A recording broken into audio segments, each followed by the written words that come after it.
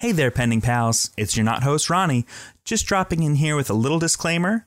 We recorded this episode before December 1st, 2020, which, if you don't know, is the day that Elliot Page came out as trans. That being the case, we did in this episode use Elliot's former name as well as used she, her pronouns. If that is something that will make you uncomfortable, we totally understand. You can hop ahead to episode 117. I believe that is part 4 of our Gaycation series. And in that episode and the one after that, we use correct pronouns and Elliot's chosen name. Thank you so much for listening and enjoy the episode. In this universe, we look at a lot of things like failure is not such a bad thing.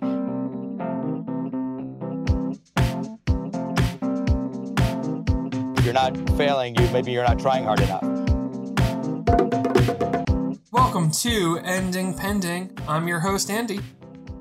I'm doing pretty good, and I'm Evan. I'm doing good enough, and I'm Ronnie. If you couldn't tell by those introductions, Ending Pending is a podcast where we discuss television shows which have only lasted for a single season. Except fuck the rules, because we are covering our first 2-season TV show. We're currently looking at Ellen Page's Gaycation and covering episodes 3 and 4 of season 1. Mm-hmm. But before we get into that, I've got a bit. Ooh. What? What's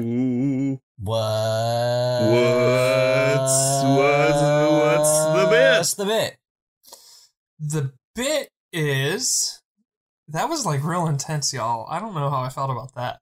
But anyway, the bit is, who is someone that you saw who gave you permission to be yourself?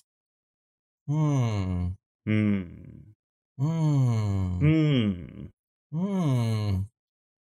we saw or someone like in our lives? I guess it would have to be. Like, it doesn't necessarily need to be someone in your life. Like, it could be, I don't know, David Bowie. But, like, who is someone that, like, you saw them and you were like, oh, they're fucking killing it. I can be me. This is, like, it sounds kind of dumb, and it's very, like, it was, like, proto self-discovery. It was a very, very early stage in me figuring out my whole deal. But the first time I ever saw someone talk about being transgender was on the cosplay.com forums. I don't think that website exists anymore, or if it does, it doesn't exist in the form that it existed then. But cosplay.com used to just be a forum and photo sharing site for cosplayers. And the forums were very active and had a bunch of different, like, topics on different things. And I was, oh boy, I can't have been more than 14 or 15. But in one of the forums on cosplay.com, I don't even know who it was. I didn't know them. I have no connection to them whatsoever. But I read this, like pages and pages and pages long, like, forum conversation that was just this trans woman coming out for the first time. I don't know why she chose cosplay.com to come out as trans. And it was clearly, like, still very new for her, and she was still clearly figuring it out. But it was just a very, like, long and, like, quite supportive discussion from, like, other people. And it's not like a light bulb went off or anything. It's just, like, the first time I kind of became aware in the front of my mind, like, conscious of trans people being real and a thing that existed in the world firsthand. So. What were they cosplaying? Oh, it wasn't even talking about cosplay. Oh, okay. It was just a post of her, like, coming out. I think she made it at, like, 2 a.m. or something, and was just, like, like coming to grips with herself. And for whatever reason, like cosplay.com was the like most supportive community she had. So I hope she's doing great. I hope she's doing great. Thriving. If you're out there and you came out on cosplay.com circa, it would have been like 2005. Hit me up. Let me know how you're doing. I hope you got everything you wanted in life.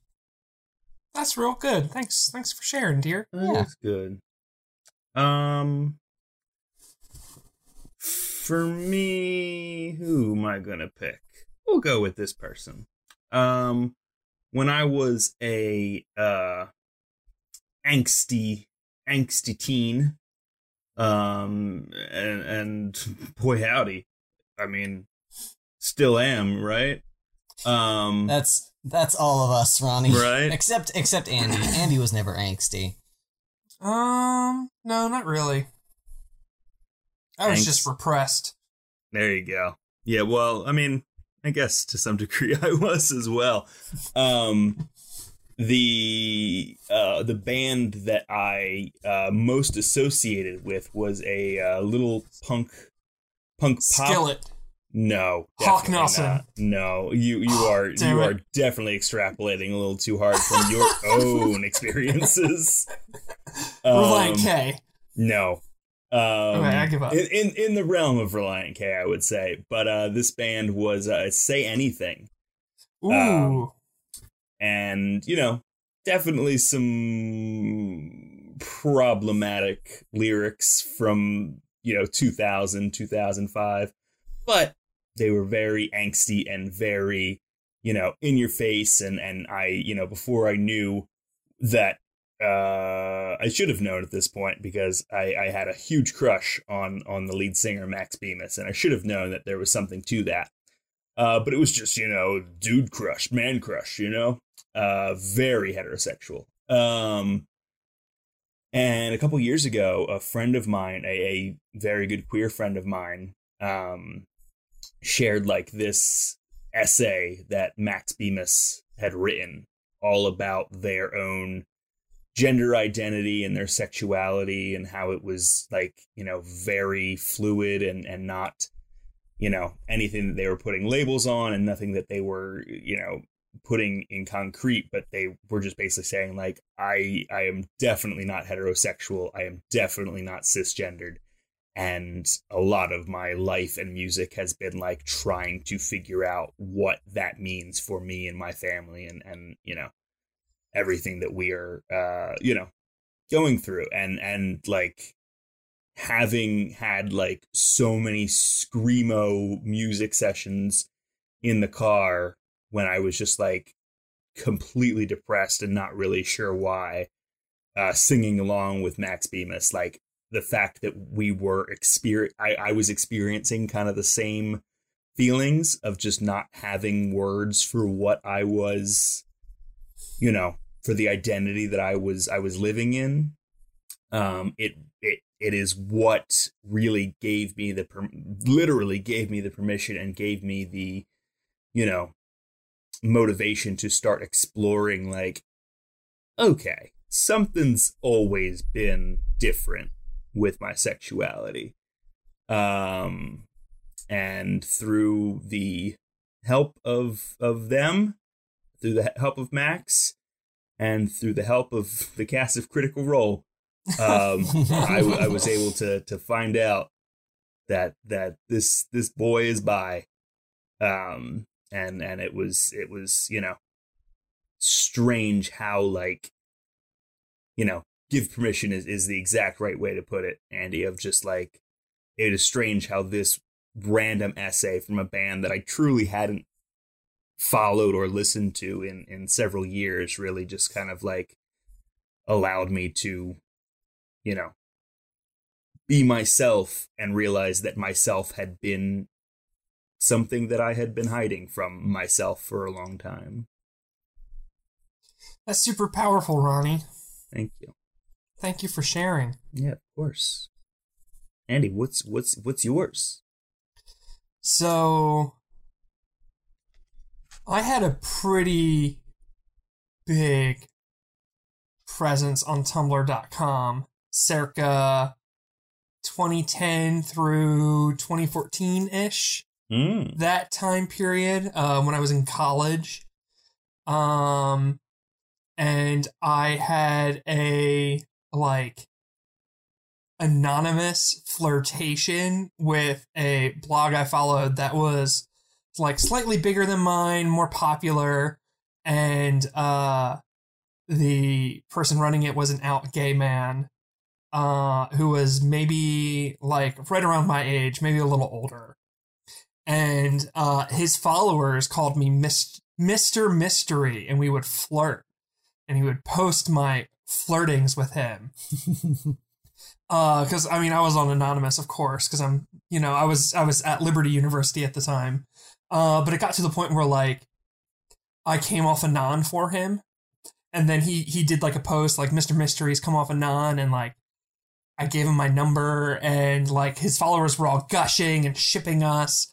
And I was so scared that someone at school would find out that I was flirting with this guy. But, like, he just had his shit together. He was in school for, like, theater design, or, like, theater costume design and whatnot. And,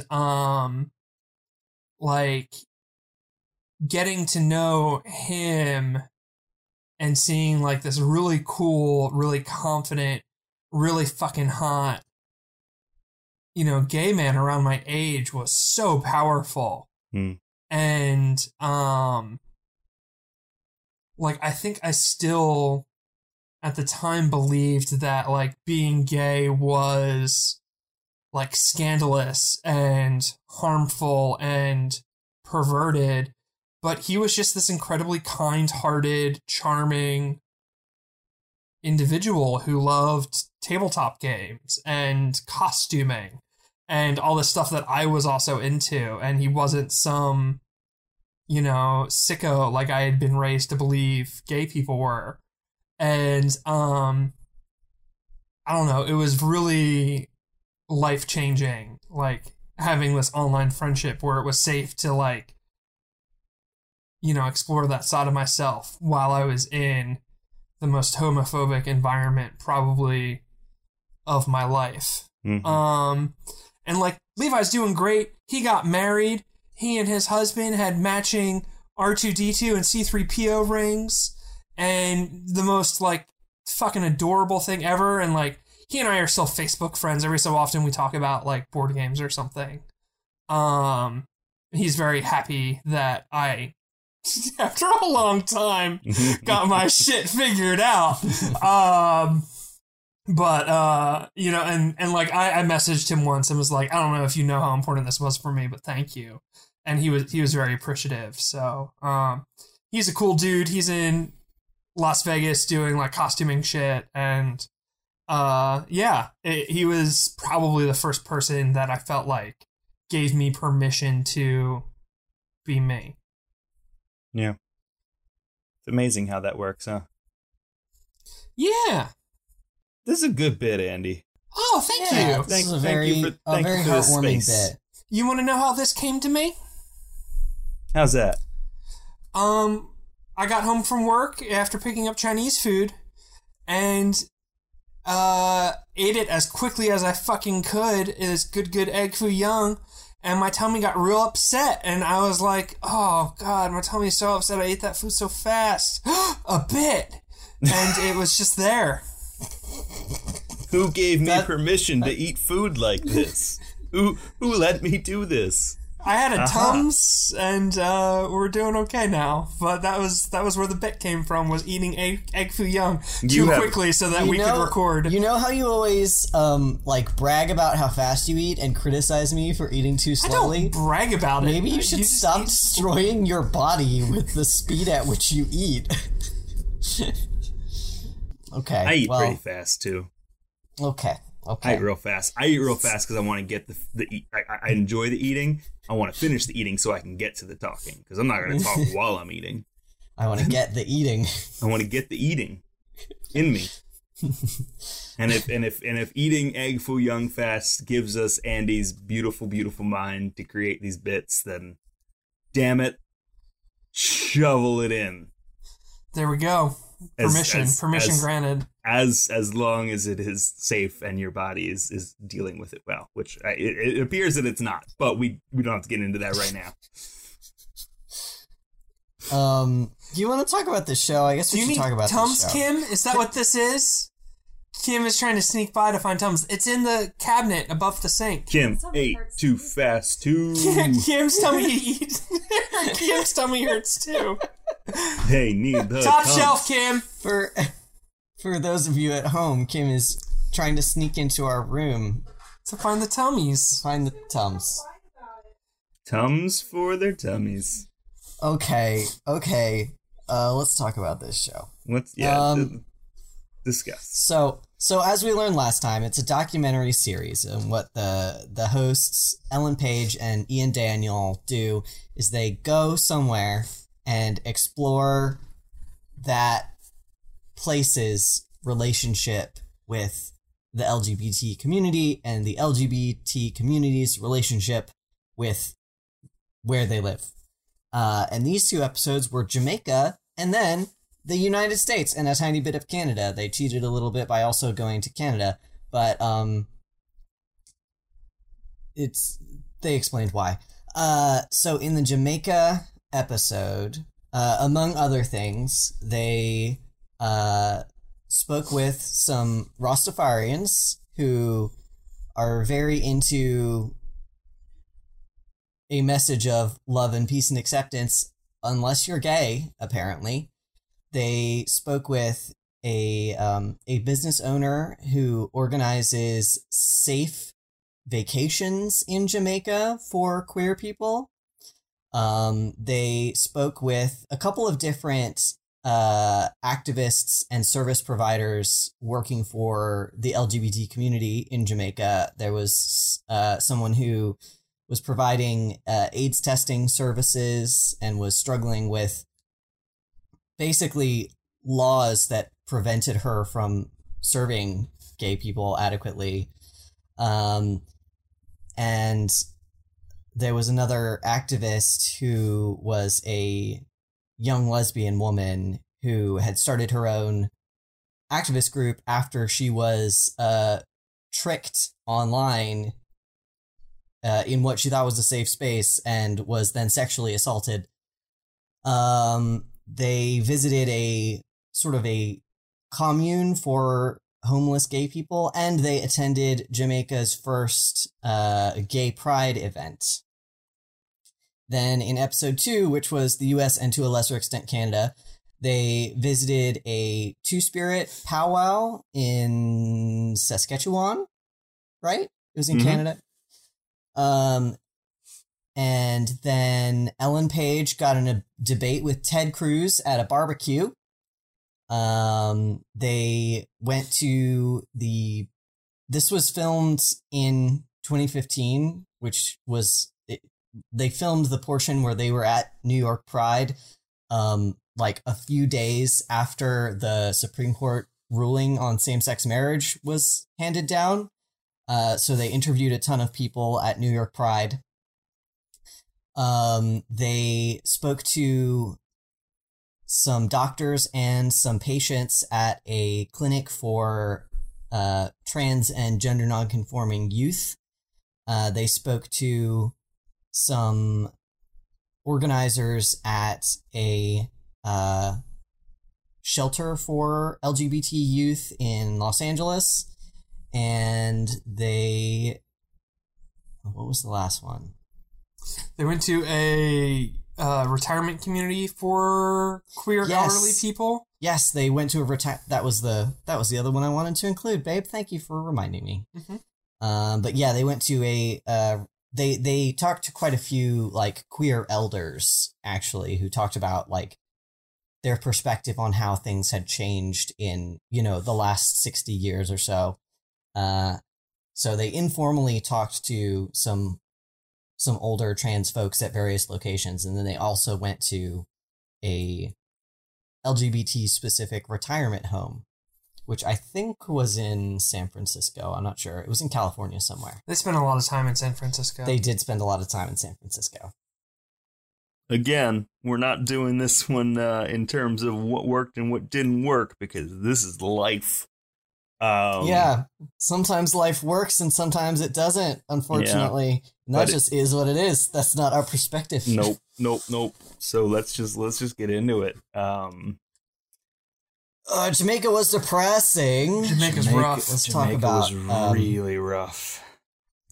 I knew that was the one I was dreading most. I had, like, of course, I've seen this series before with Andy, and as, you know, kind of disheartening as Japan was, and as kind of alarming as Brazil was, like, Jamaica is probably the worst place that they, at least that they have visited. Possibly, I mean, it's of course going to be different for every individual and every town and every family and every, like, socioeconomic level that you're in. But man, it's really rough to be queer in Jamaica. They will just beat you to death in the streets. Like, the homeless queer community that they visit, there's like a trans woman with a gunshot wound, and like, yeah, one has acid burns. It was the same woman who had both acid burns and a gunshot wound. And when they interviewed her, her gunshot wound was like 4 days old. She was like, "Oh yeah, I got shot on Monday." And they like had a pile of bricks for self-defense. Mm-hmm. And I marked this quote that one of them said. She said, "This is not a country for us." And that just, like, fucking hit real hard. The first note that I have that made me angry, which is very quickly, because literally the first person they talk to is a Rastafarian elder. And it's my first note of something that made me angry. And he's just, like, doing this Rastafarian thing about how we accept everybody and we have love for everyone, and Rastafarianism is all about accepting your fellow man and being a community, and da-da-da-da-da. And he's like talking very slowly and like a sage. And then Ellen Page is like, "What about gay people?" And he freaks the fuck out. He immediately just starts yelling at her. And he goes from 0 to 60 so quickly. And it's like, oh, so all that other stuff was horseshit then. Cool. Thanks, man. Good to know that Rastafarianism is just a pile of crap. Especially when they're talking, they go to this Rastafarian service and they talk about, like, you know, it doesn't matter the color of a person's skin, doesn't matter, like, who a person is. It's just, like, so interesting in a country that is a nation of freed people. The Pride event that is held at the end is held at Emancipation Square. Like, this is, you know, that they would say, oh, this white colonizer, you know, who had put us in bondage, this kind of a person, we can have one love, we can go together, but one of our own who is gay, that is where we have to draw the line. Like, it is such a I don't know. It seems like such a betrayal of everything that they're saying. What I didn't realize, too, was that Jamaica was a colony until 1962. I did not realize how recent that pain was.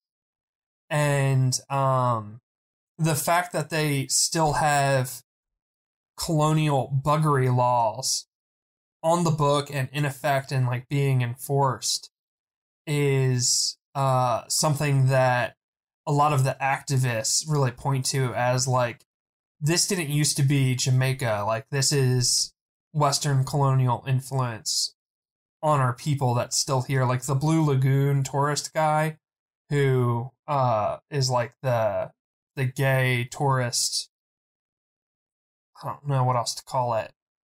Like, he runs a like travel agency, essentially based in Jamaica, that, like, organizes tours specifically for gay people.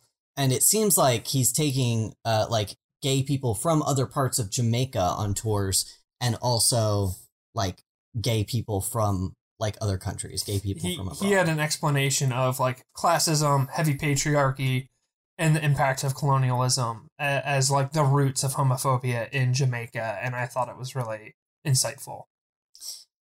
Yeah, I don't know that much about Rastafarianism, and I know that Rastafarian like philosophy is very, very heavily like tied up in like emancipation and in gaining equality for formerly enslaved and formerly oppressed people. And like I know that of course there's only a small population of Jamaica that's Rastafarianism, so I don't know enough about Rastafarianism to like paint all of them with a brush like that to say that Sure. all of them are homophobic. But yeah, it's like Andy said, it's so deeply ironic to hear them say all these things about, you know, how important it is to treat all humans as one, for all people to be equal, for all people to be respected and acknowledged as human, except gay people. Those are the only ones. There's a really another you know, a scary moment, scary conversation where Ellen and Ian go to have a conversation with a musician in the genre of dance hall music that had been criticized across like the globe for being homophobic, transphobic, just you know. Yeah, he wrote some songs about killing gay people. So I think his name was Beanie. Beanie Man, yeah. Yeah. You know, he you know, as much as the Rastafarian man you know, switched his tune when it came to talking about gay people, it seemed like this guy had a better idea of what was coming, and his tune was very, you know, hostile. Yeah. Hostile. I mean, you know, I want to be sensitive because we are talking about, like, you know, black men in a predominantly black society. But it, you know, definitely. I think it's fair to say that the guy was hostile. Yeah. One of the, he just, you know, gives a very like base level understanding of what it means to be gay, what it means to, you know, reject that. And then goes into like a like diatribe about like the fetishization of like lesbians.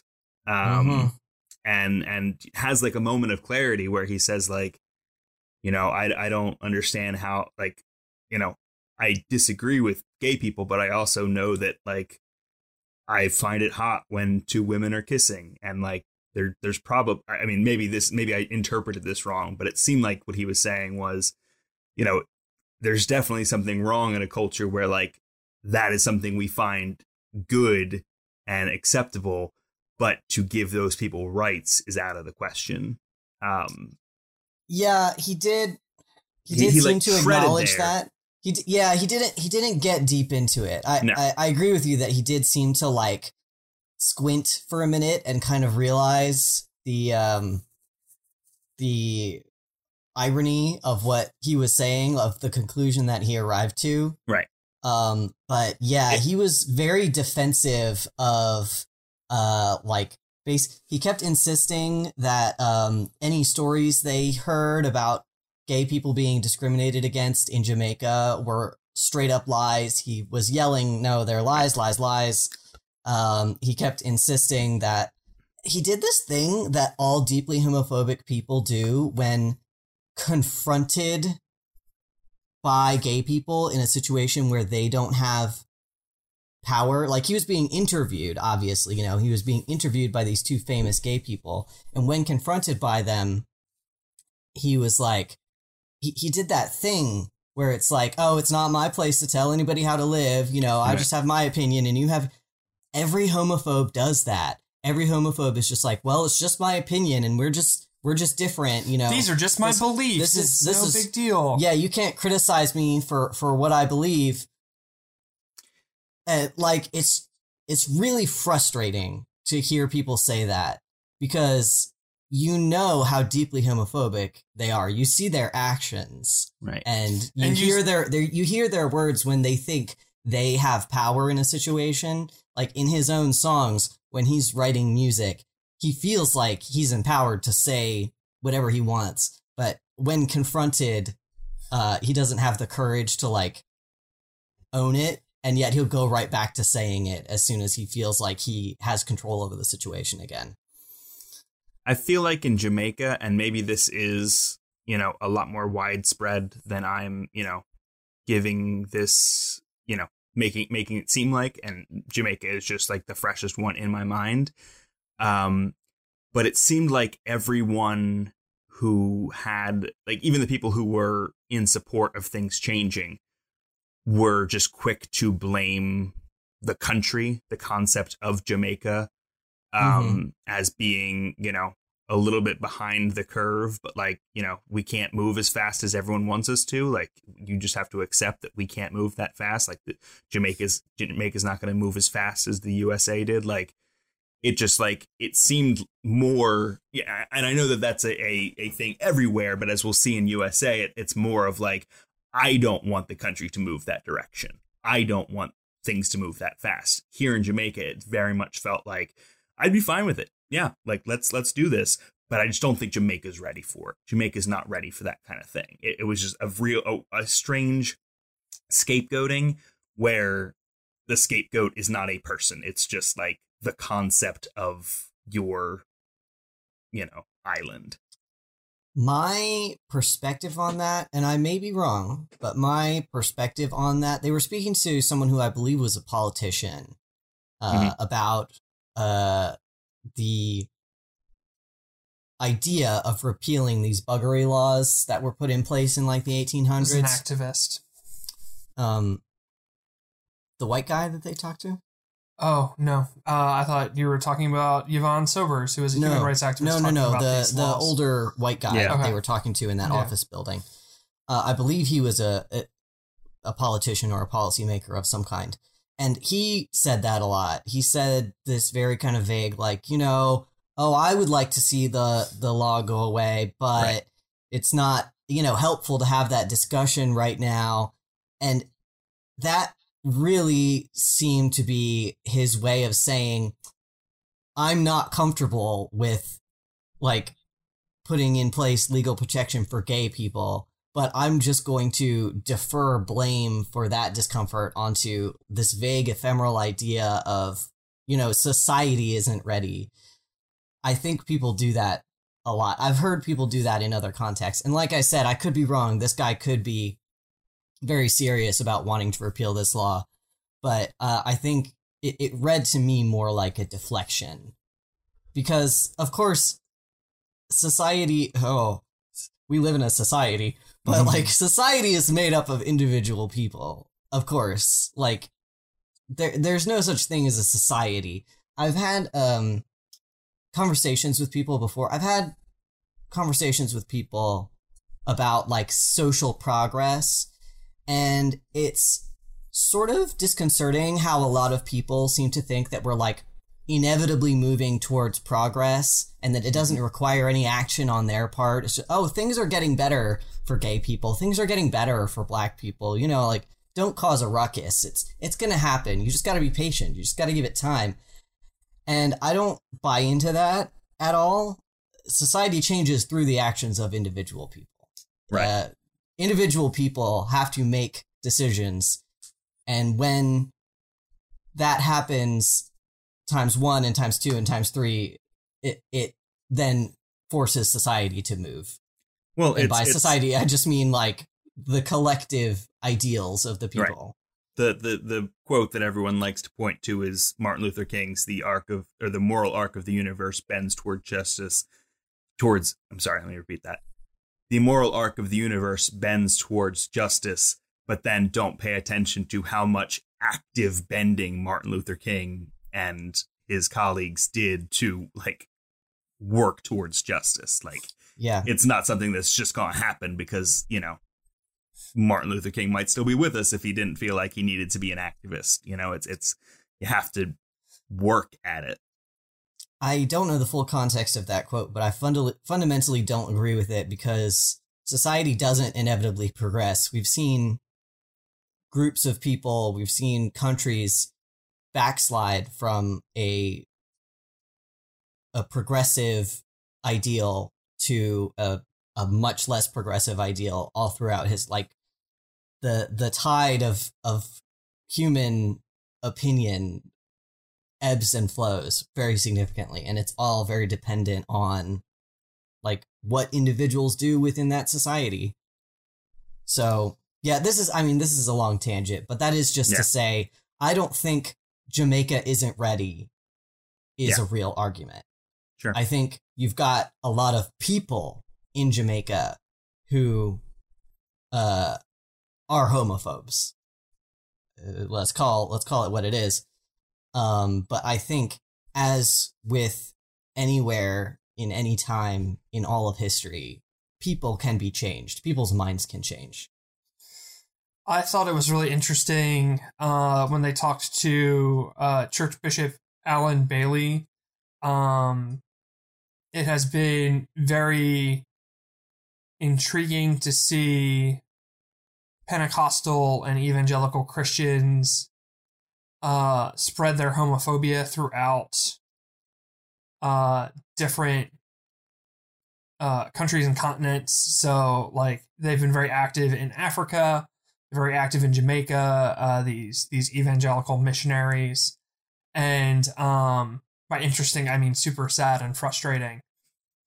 And in their conversation with him, he was talking about, you know, this is why I'm against, or this is why God is against it. And he names these sex acts, and he names like 2 or 3 really normal ones. He's like oral sex, fisting, and then he says slurching. And Ellen and Ian are like, slurching? I don't know what slurching, what was that? Well, all the things he names, first of all, are things that straight people can and do participate in. Yeah. Plenty of straight people enjoy, you know, sex with their hands, you know, however it is that they want to do that, whether it be fisting or, you know, whatever, what have you. Plenty of straight people enjoy oral sex. Plenty of straight people enjoy anal sex. But yeah, Ian like makes this homophobic bishop explain this sex act. And it is, you know, are there 2 or 3 people out there who are into what this dude explains? Maybe. Is it a widespread thing in queer communities? Absolutely not. I had genuinely never heard of it. And even after he explained what the word meant, I was like, "Ooh, man, okay, yeah."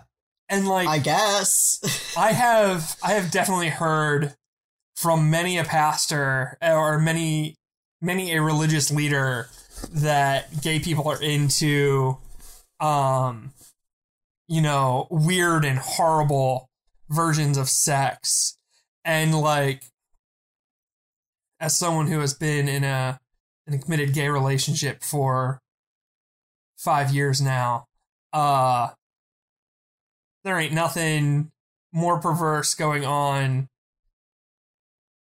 here than anywhere else. And hearing this bishop, it was like a Chick track. That's what it reminded me of. Like it sounded like this bizarre made up thing that like you scare the children because the boogeyman is doing it. I'm genuinely curious where he heard that. Like, how did he find that out? Who gave him that information? He could have just, like I said, I had never heard this term before. What he described, I'm sure in the abstract people have done, but like this, I want to know what this guy's reading. I want to know I want to know what porn sites he's on. In the year of our Lord 2020, you can find, you know, porn on anything. You know, there's I'm sure there's like toaster porn. Like it's out there and it exists somewhere in the ether.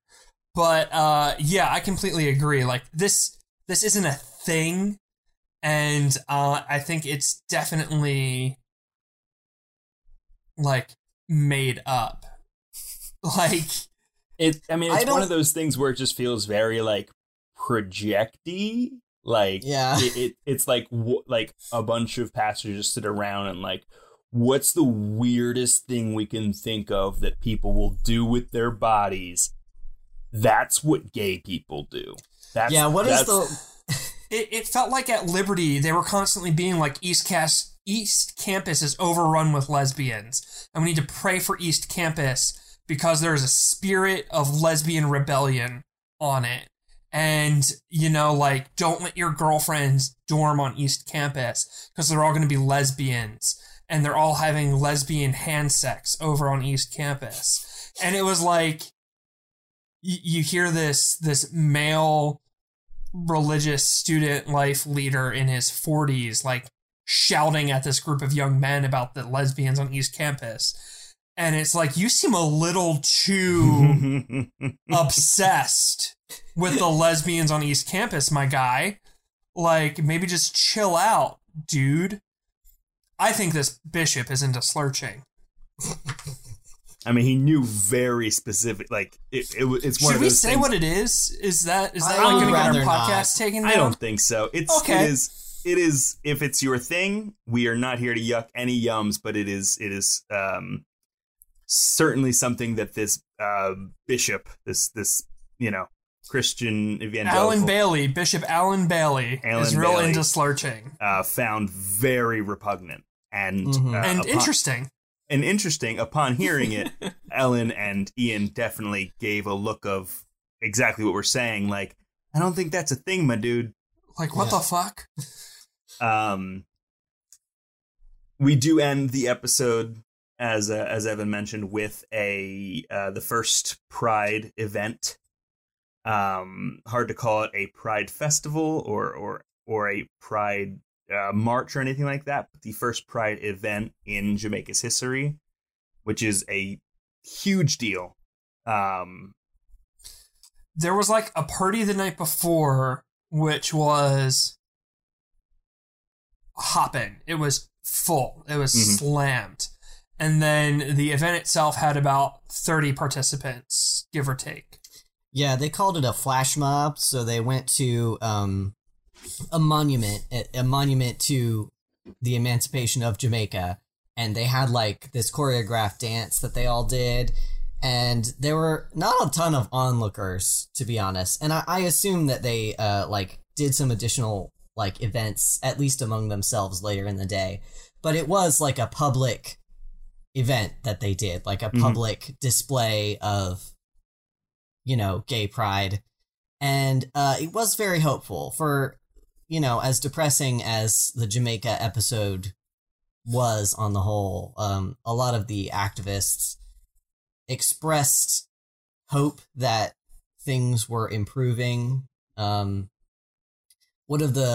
was a young man they spoke to who had sought like health services. He was HIV positive and had sought health services from this clinic that was like caring for queer people in Jamaica.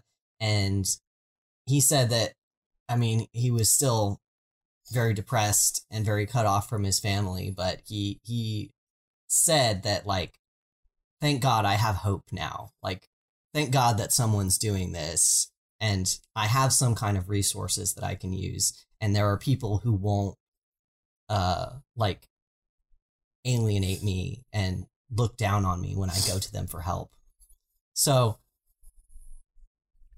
yeah, it get with it, Jamaica. Like, yeah, it you know, and this could be a good transition back over to the USA episode, but it is something that Ellen talks about after her conversation with Ted Cruz, of just like, you know, we talk about Jamaica and how, you know, the aversion to progress being because, you know, progress is just hard to do and we don't want to rock the boat, it's like, well, that has real ramifications. Like that, this, albeit small event made a huge deal to this gentleman and to, I have to imagine, many others, and to me. It was a truly hopeful display, and to make that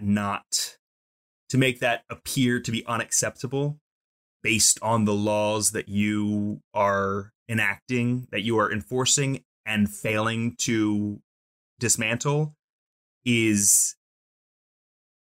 having real ramifications that are harming people and keeping them from experiencing the joy that they truly could. Which is something that Ellen speaks to directly after speaking to the family of a slain transgender woman,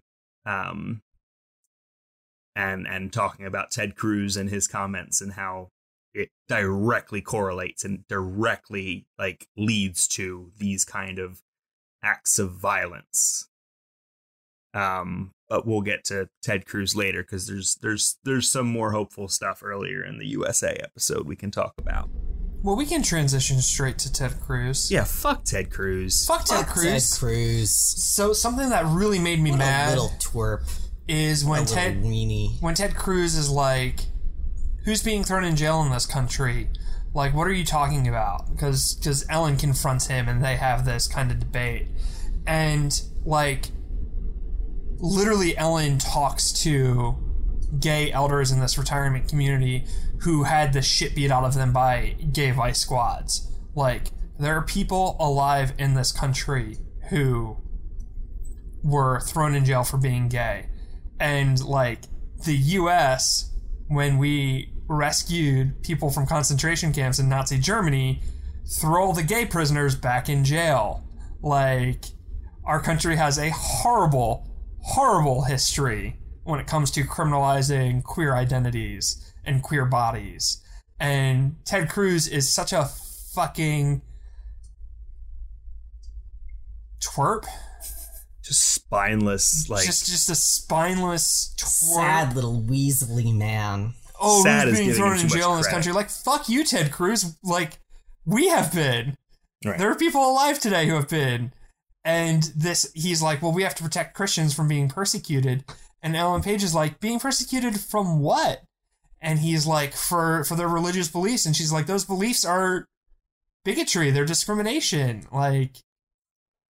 You don't have a protected right in this country to be able to discriminate against people. That's fucking bonkers. It's funny, there was a couple, an older couple that Ellen and Ian were sitting next to at the Ted Cruz rally. They went to the rally just in hopes of getting to talk to Ted Cruz, which they ultimately did. They ultimately kind of tracked him down while he was he was clearly doing a paid spot for the Pork Producers of America. He had the pork logo on an apron.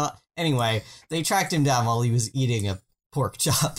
Which I know you're going to go into, but imagine having to listen to Ted Cruz for your job, and then your job didn't even get done, and you had to listen to fucking Ted Cruz for absolutely nothing. I do love the other reporter lady who was asking Ellen, what are you going to ask him about? And Ellen, giggles and gets a really mischievous look on her face, and she's like, gay shit. And the other reporter lady is like, oh, this is going to be great. And, raises the camera That up. specific reporter was filming both of them. As soon as Ellen started talking, she was like, oh, yeah.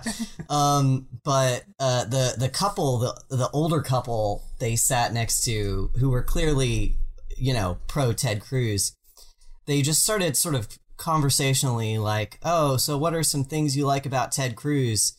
And they were like, well, he protects religious rights. We feel like our rights are being eroded. And she was like, oh, what specifically? What, can you give me an example?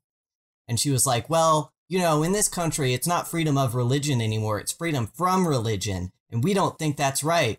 And she was like, Oh, yeah? It was just, they couldn't even, like, think up an example of their rights as Christians having been taken from them. Like, when asked directly by someone, they were like, well, just in general, you know, just like abstractly, in the vague sense, you know, our rights, our Christian rights, our rights as Christians, those, we want them.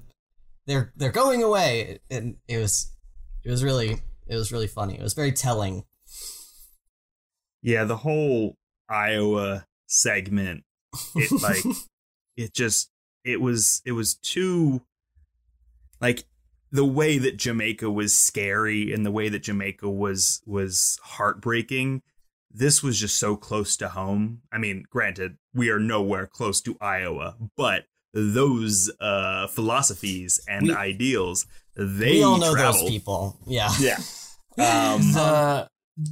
You go, Ronnie. No, I was that was the level of queasiness I felt during that, of just like, we're back in America, like, and we're here, but it's like, to lead off the episode. I think it was very well done to, while not leading off the episode, leading off the you know, the progress in the USA with legalizing gay marriage, and then immediately going to Iowa to, like, show, like, yeah, that's not the whole story. Like, that the fight is definitely not over. Like, it was well edited and definitely hit very close to home. I need to talk about the Bontrager family singers. Yeah, get into it. I need to talk about the Bontrager family singers. These people could have been at the church I grew up in. They could have been at the church I was a pastor at.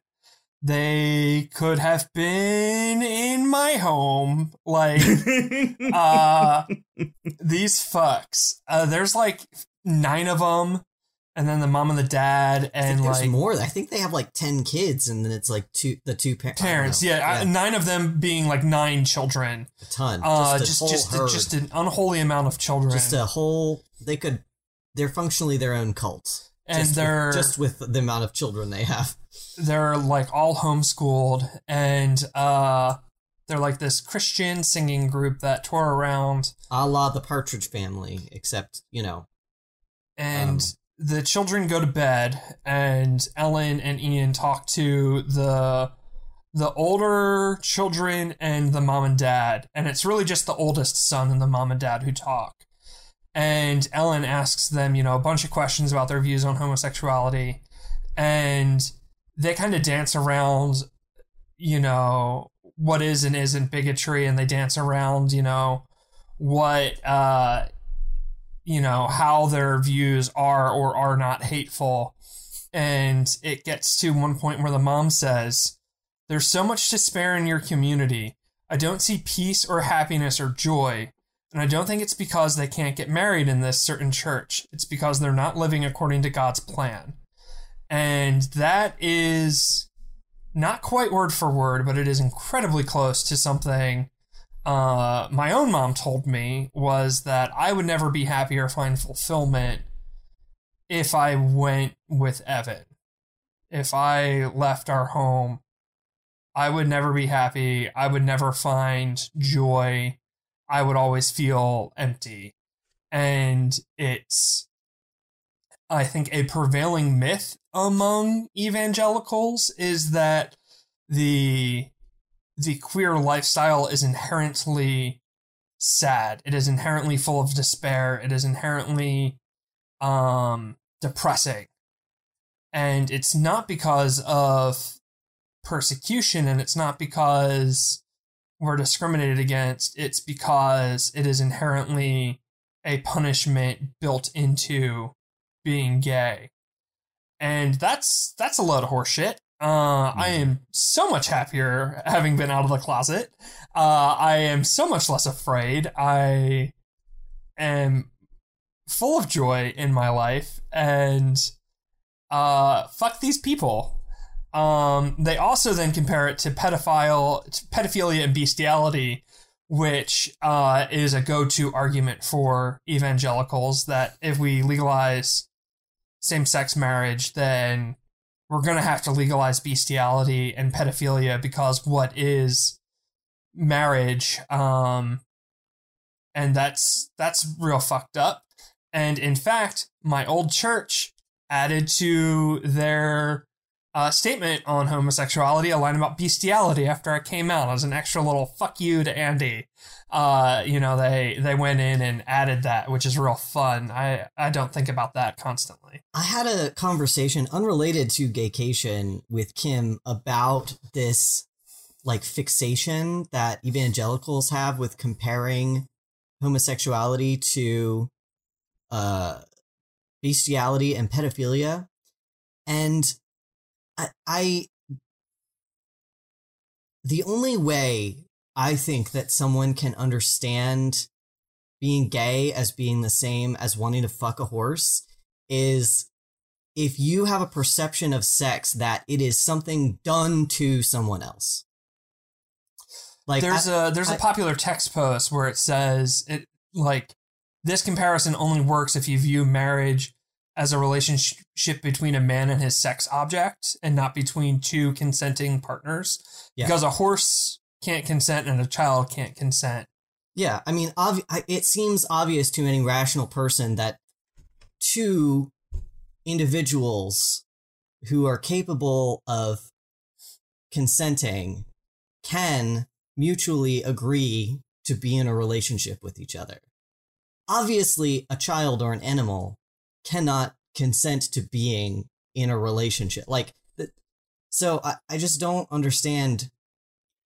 The only way that, from my perspective, a person could come to the conclusion that being gay is the same as fucking a horse is if they don't understand sex as a equal partnership and active participation between two people who are actively consenting, but as an act done by one person to another person or thing. And that's also alarming. Yeah. And it also goes back to the projecting conversation of whoever starts these things and really feels that they are the key to I figured it out now, really feels like a bunch of evangelicals wearing t-shirts that say my I don't want to fuck a horse t-shirt is drawing a lot of questions already answered by my t-shirt. It's just do you want to fuck a horse? Is that what this is about? You're mad that this is okay, but your weird thing's not okay? Is that what this is about? It is strange that those are the go-to. They talked to Seth, who is a data analyst, who's trying to figure out how many gay people there are, which sounds something like the Sentinels and Senator Kelly. I was just gonna say this data is definitely gonna get into the hands of the mutant repellent board or whatever they are. He talks about how on the the census, 1% of adult men are gay, and he's like that data is just. I don't think that question exists on the census. I think you must have gotten that somewhere else. But just a survey, but yeah. Whatever. He's like that's inaccurate. That number is too small, and because of how queer people are treated, they are inherently suspicious of answering these questions honestly. But if we look at the data analytics for gay porn searches, the number looks much higher. And if we then look at the searches immediately after watching gay porn, which is something we can do, we see that these people are immediately questioning. The top search after looking at gay porn in really homophobic areas and states is am I gay test is the next search thing. And he was using this data, it's much closer to 5% of the adult male population in the US is gay, which is very high. Like 5% is no small thing. I mean, it's a lot of people. I still felt like that was, I guess if you're only extrapolating like, gay men, I just feel like the queer percentage writ large has got to be a little bit higher than that. Oh, for sure. And this is, again, just like using analytics and like porn searches. There are plenty of gay men who don't watch porn, I'm sure. Sure. And that doesn't factor in like other LGBT identities. Or the weird porn. Yeah, furries, I guess. But yeah, like, he was just specifically looking at searches related to gay porn, and what he came up with was about 5% of men watch gay porn. Which, I'm sure, I know that they're probably using that as like a gay male porn. They're using that as a category of just like gay porn. But I have to, like, the most heterosexual thing that you could search on a computer is just gay porn. Sure. I'm sure that the guy has done a lot more in-depth data analysis than that, and was just doing broad strokes for the television show. But yeah. Yeah, but I definitely got a vibe that like, ooh, this data is going to fall into the wrong hands. I don't like this. I don't like this one bit.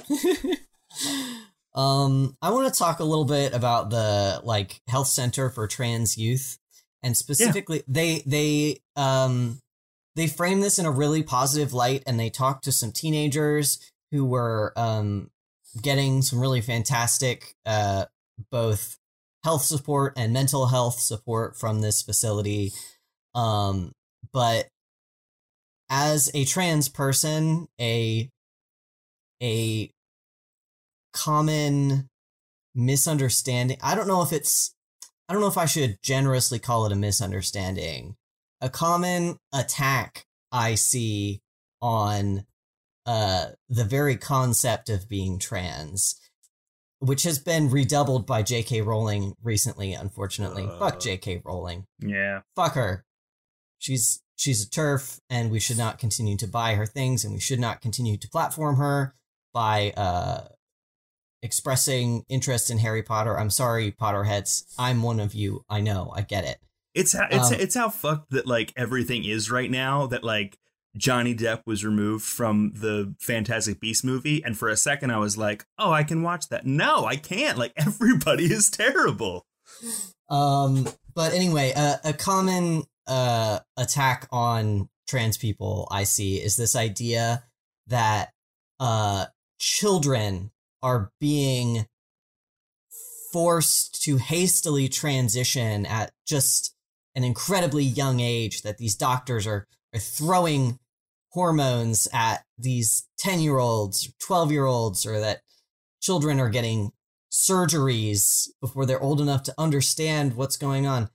And because they didn't address this specifically in the episode, I know that most of our listeners probably know this, but I just want to like say this explicitly for anyone who maybe doesn't know much about trans healthcare. There is no one in the United States, I have no idea about the laws in other countries, but I suspect this is true elsewhere too. There is no one anywhere in the United States that is performing gender-affirming surgeries on children. It simply does not happen. No one anywhere in the United States is giving any kind of permanent, like, body-altering anything to children who are too young to understand what's going on. If you have ever heard about a young teenager having some kind of surgery, I can virtually guarantee you that what they were getting was a hormone blocker, which is 100% reversible. It's an implant, kind of like a birth control implant. They like put it just under your skin, and it continuously releases like a super, super low dose of something. I'm not sure what. I'm not a scientist, but it essentially just delays puberty, and that gives trans young people longer to decide if they want to go forward with any other kind of medical transition. But I want to make it clear to everyone that just because these support centers for trans and gender nonconforming youth exist doesn't mean that these children are being given medical procedures or being given hormones. They're primarily being given affirming care that helps them figure out if they are trans, and if they are trans, if they do want to eventually pursue any kind of medical transition. And if they don't, then that's fine. This is the position of WPATH, which is the authority on trans healthcare in the US. They don't advocate for any kind of permanent choice for children that are too young to understand like the full ramifications of what's going on. From here, can I talk about the LA homeless youth? Sure. Ellen and Ian spent time with some homeless youth in LA and kind of like walked around with them and got to learn about their lives. And it turns out LA is the homeless youth capital of the US, and they spent time at a shelter that is, focusing on helping homeless queer youth in LA. And just something that made me so mad was the fucking like Save Our Children, like QAnon right-wing conspiracy people are the same sort of people who are kicking their children out of their homes for being queer. And I don't know, it's just really heartbreaking that the people who are up in arms over like, trans youth getting affirming care and, railing against the gays indoctrinating children or whatever. And, they're the same sort of people who are, talking about liberals drinking the blood of fetuses or whatever the fuck these people get up to in arms about now are the people who are throwing their kids out and forcing their kids out of their families, and which then results in them being forced into like survival sex work. Yeah, I mean, is the unfortunate reality when young adults don't receive like support from their families, when they're rejected by their families, even if they're even if they don't like turn to prostitution specifically. There was an activist working at one of these homeless youth centers who said that the people they work with end up doing what they called survival sex for a lot of reasons. So like if they don't have a place to sleep, they might go to a club and hook up with someone so that they can stay at their house for a couple of days. Not because they want to, but because they're put in such a desperate situation that they have no choice but to essentially be like pressed into sex work. And it's real fucked up. I have a bunch of happy stuff to talk about, but Ronnie, do you have anything sad to talk about?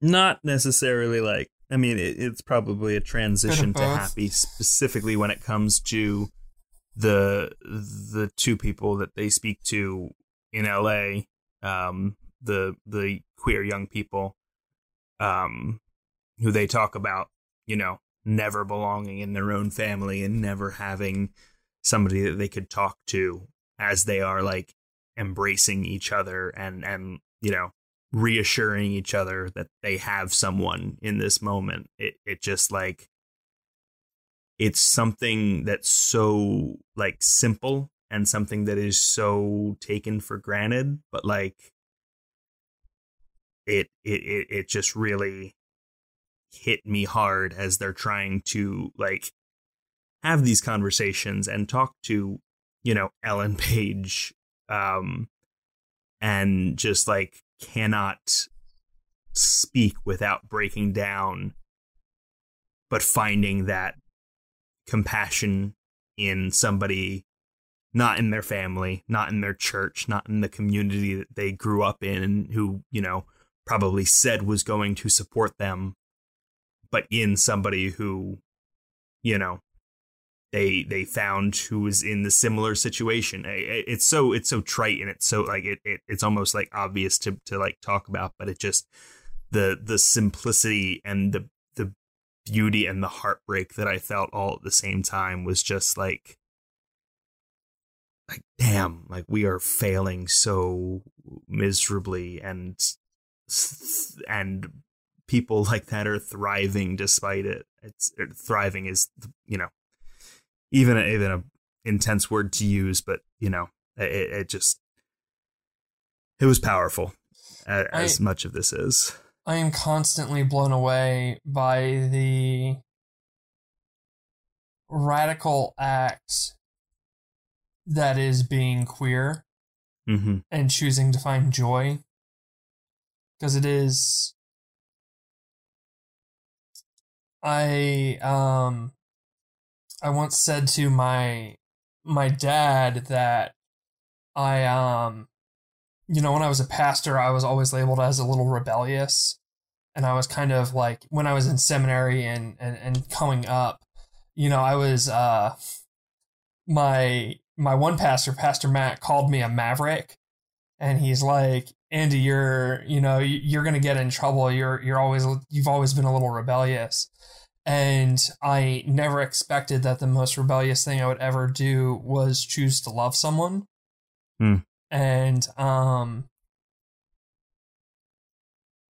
you know, it's wild that is the thing that was too far for these people, was me loving another person. But being queer and finding joy is a rebellious and a radical act. And Gaycation is constantly showing how strong these people are. And it's bullshit, because they shouldn't have to be. You shouldn't have to be that strong and put up with that shit. But yeah, these people are amazing. Yeah. Talk about some good shit. Okay, I have 3 huge highlights for... Okay, 4. I have 4 huge happiness highlights. The first one is the indigenous queer people. Yeah. The Two-Spirit people. Just incredible. I loved the phrase, which was like, I don't know if knitted is the right word, maybe sewn into like a patch, and it said there are no closets in teepees. Yeah. Just made me real happy. It's like, it you know, a lot of this has you know, based around the fact that Westernization and colonization brought homophobia with it. But this, Ellen brings up, just really is a absolutely clear indication that, like, it's not a Western idea that it's okay to be queer. It's, you know, it's not like very like new age to be, you know, okay with gay people. It's like, these are people that have had that identity without, you know, Western words for it for the entirety of their culture. Also, more than one gender. Yes. Which is remarkable. And I thought it was so important how the main Two-Spirit person that they talked to explained why it's not okay for white people to use that word to describe themselves. Which, you know, is important. That's something that's not ours, it's theirs. Yeah. Anything about that you want to say? Or should I move on to my next one? Or do you have one? No, I enjoyed that too. It was, I mean, very hopeful, obviously. But yeah, no, go ahead. Cunt Mafia. Everything about Cunt Mafia was fucking cool. Yeah. I don't know nearly as much as I should about voguing and dance hall culture. I know that it was a huge part of queer liberation and continues to be a very important part of queer culture, but like living out in the sticks, I just like, I feel like I don't have any vines into that world, and getting a brief look at it here through Ian and Ellen, who are also, you know, new to it, was just really, really cool. And Ellen had a comment that activism isn't always political. It's about how you come together and create a community. And I thought that was just fucking rad. And yeah, Cup Mafia was dope. Y'all have anything about Cup Mafia? No, I agree. I just like saying that. Yeah, title. Okay. Yeah, they were just super cool. Rocco and Amos from Original Plumbing talking about trans men and like what it is to be a trans man and to face those issues.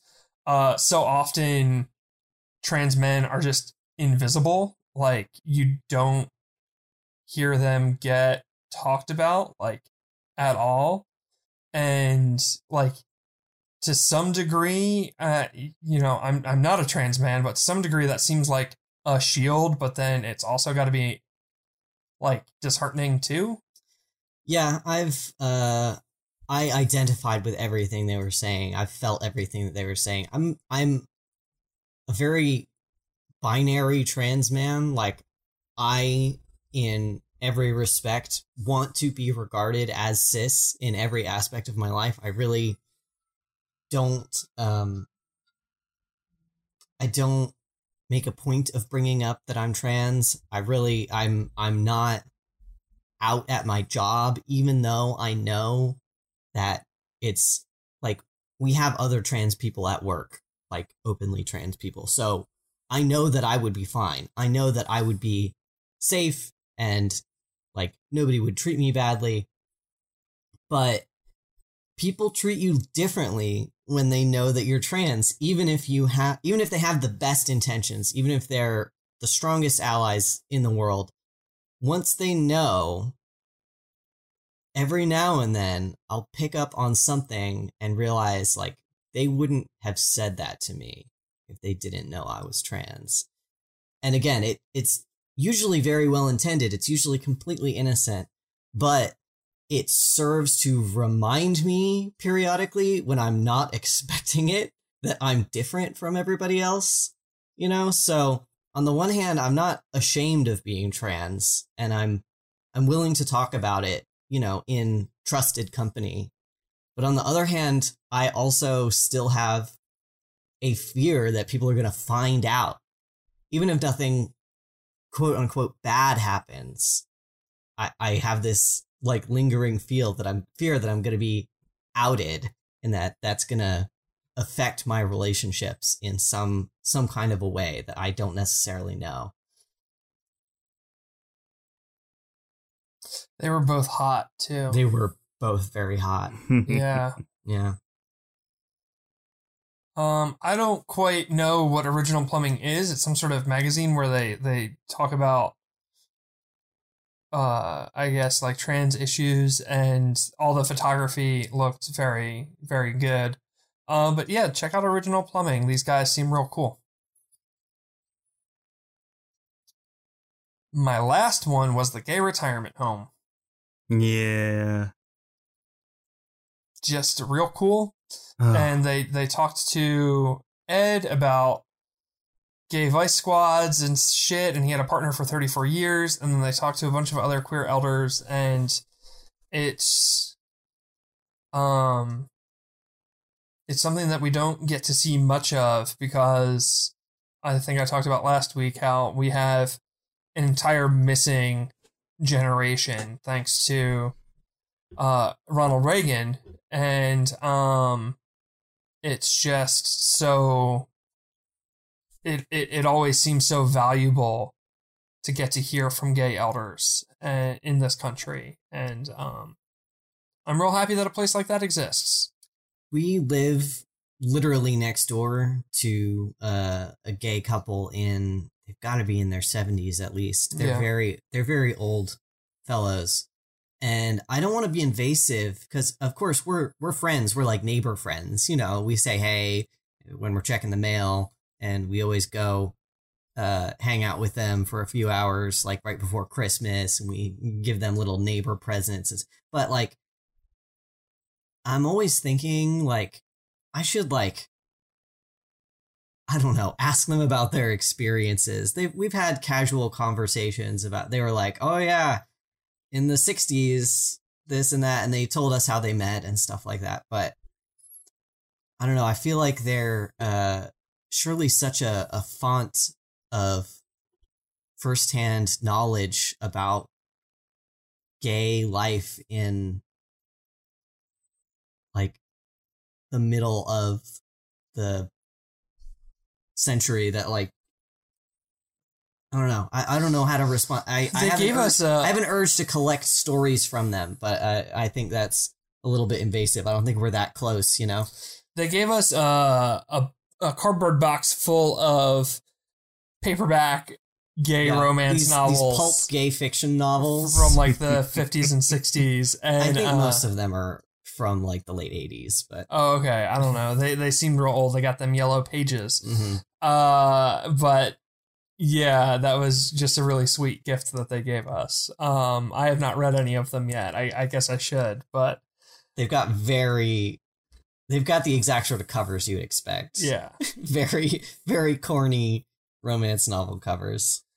But yeah, they're rad, and watching Ellen and Ian talk to these queer elders was super cool. When they're talking to Ed in his apartment, you know, they're this sweet little old man like having these conversations about like really difficult things and really, you know, the past that of being beaten and as you said, Andy, like the vice squads and just the fear that like gripped him and his partner and his community for decades. And I don't know why, I don't know if this is a thing. I don't know why this like stuck out to me, but there was this like very ornate tea set, like that obviously was, you know, picked up at, you know, who knows where it was picked up, but was definitely like very intentionally picked out for how like beautiful it was or how, you know, whatever the reason, doesn't matter.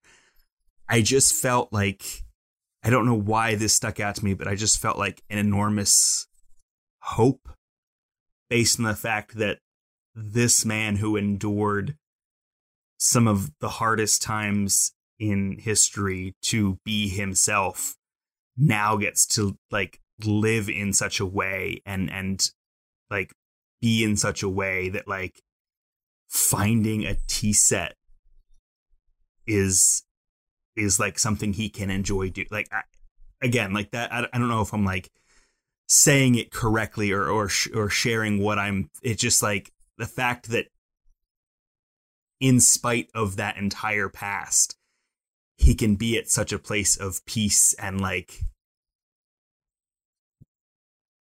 away from that like that is an element. It's not just the bare bones of like, nope, I'm just strictly here on survival. I'm just, you know, trying to get by. It's like he is luxuriating in the life that he has been able to survive into in his old age. And it's just like, you know, there's I'm sure a certain amount of people would find that like that kind of hope empty, the people that are really going through it now. But just like, I don't know. I felt very happy that is like a thing that he can be involved with and a thing he can do. And it just felt incredibly hopeful that there's that kind of future available if, you know, we just protect people and allow them to get to that point of life. Well, it's the sort of thing that I never thought I would have. Like, I thought I would live my entire life in the closet, keeping everyone around me at arm's length so that they wouldn't find out.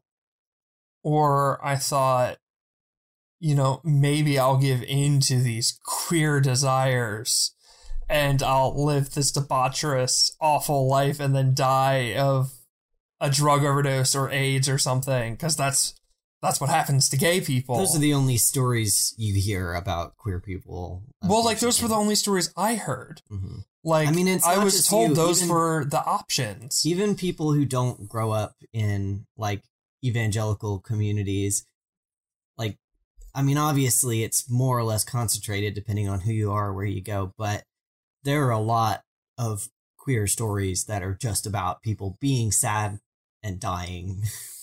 And, you know, I think about it constantly how, like, one of my favorite things to do is to get my coffee, go out on my porch, and just drink it and bask in the fact that I have this beautiful life with Evan and with our housemate Kim and our 3 cats and our beautiful weird house. And I drink my coffee on my porch and I think about how fucking lucky I am and how happy I am. And like, I have absolutely lost things that I wish I hadn't.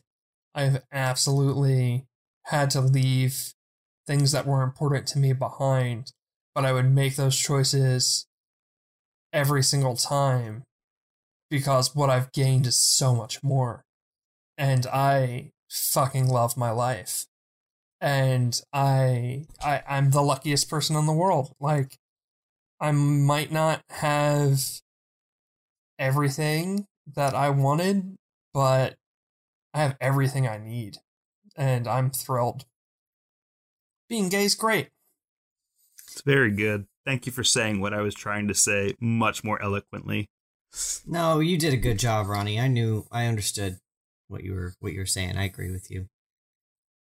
Not to diminish what you were saying, but it's very funny how Christians believe that gays are sad and depressed and despairing. But at the same time, I would be hard pressed to find a Christian who likes their spouse.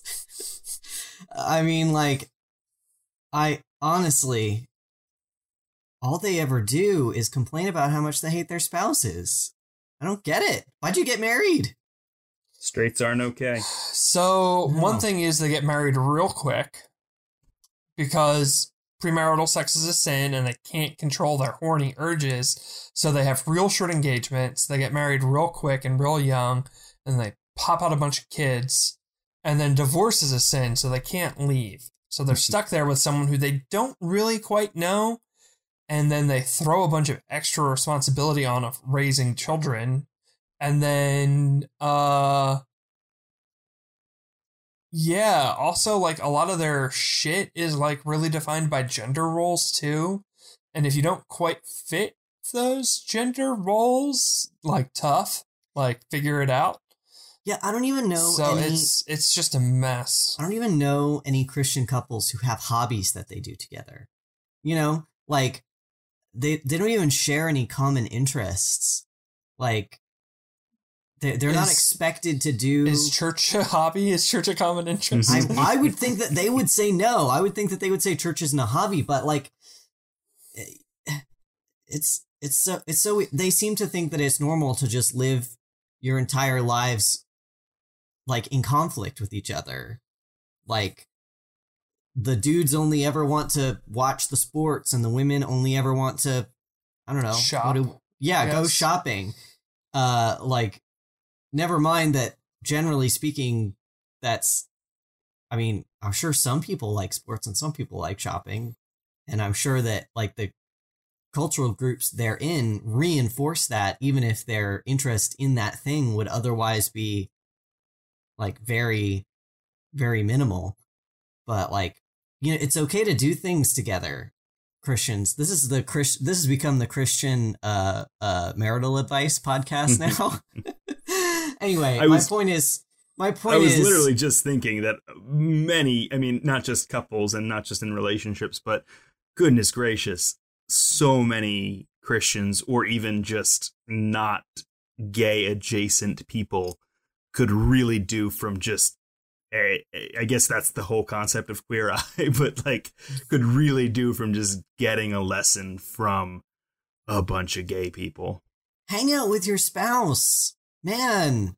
Or, like, if you don't like hanging out with someone, don't marry them. I whatever. Talk to them, communicate. Yeah. Tell them what sex act that you would prefer. Yeah. I I've had people from my old life who are very close to me be like, you don't understand the burden of marriage. And it's like, yo, I've been living with my partner for longer than you and your spouse have been married. Like, just because we don't have it, like, legally recognized. Like, I've been in a serious committed relationship where we own a house longer than you. Why the fuck is this a burden for you so quickly? Like, what are you guys doing wrong? And first of all, and second of all, like, who are you to lecture me on this? Like, that's some bullshit. Mm-hmm. Also, you chose that, man. Ain't nobody made you. Yeah, that too. Anyway, and no one is continuing to make you. Yeah, we should wrap up our Christian marital advice podcast. Thank you both for sharing. I know a lot of this stuff is a lot, and I appreciate Ronnie, thank you for sharing. Yeah, we're all sharing. I hope our audience appreciates it and hope that it gives them permission to share with people in their lives. I fired off those 4 things I really liked, but did y'all have anything else you wanted to talk about? Things you liked? You covered it for me. Yeah, I also, maybe I'm misremembering, but I do feel like I blended in some things I liked as I was just talking about different sections. But yeah, there were genuinely a lot of hopeful things in there. Oh, hearing Ellen and Ian talk about their queer journeys at the end of the episode, I thought was really insightful and positive. Yep.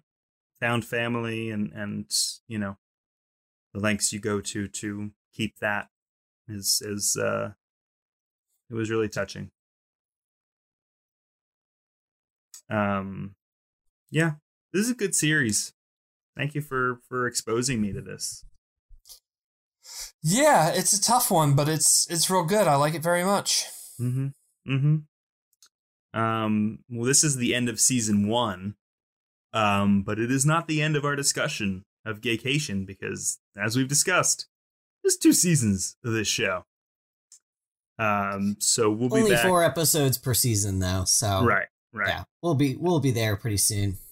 We'll be back next time with 2 more of these. We're doing this one nice and slow because we have to. We couldn't do it any other way. And also, I hope you are enjoying us just kind of like taking a slow meander through this journey together. This is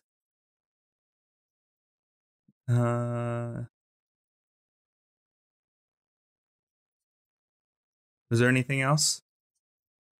I don't think so. No, we love you. We love you. Don't tell Pawn Shop Lou or whatever we do now.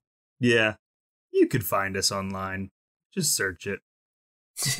It's okay. You can do the plug, Ronnie. Nah, if you know, I don't know. I guess if you're this far into the podcast, this probably isn't the first episode you're listening to. Yeah, but I don't know. If you feel compelled to share a story and you want to share it with somebody, you know, whether it's based on Gaycation or just based on the stories that we're talking about, you can send it anonymously to penningpod@gmail.com, and we don't have to share it with our audience. You can just share it with us. We can be your space to do that with.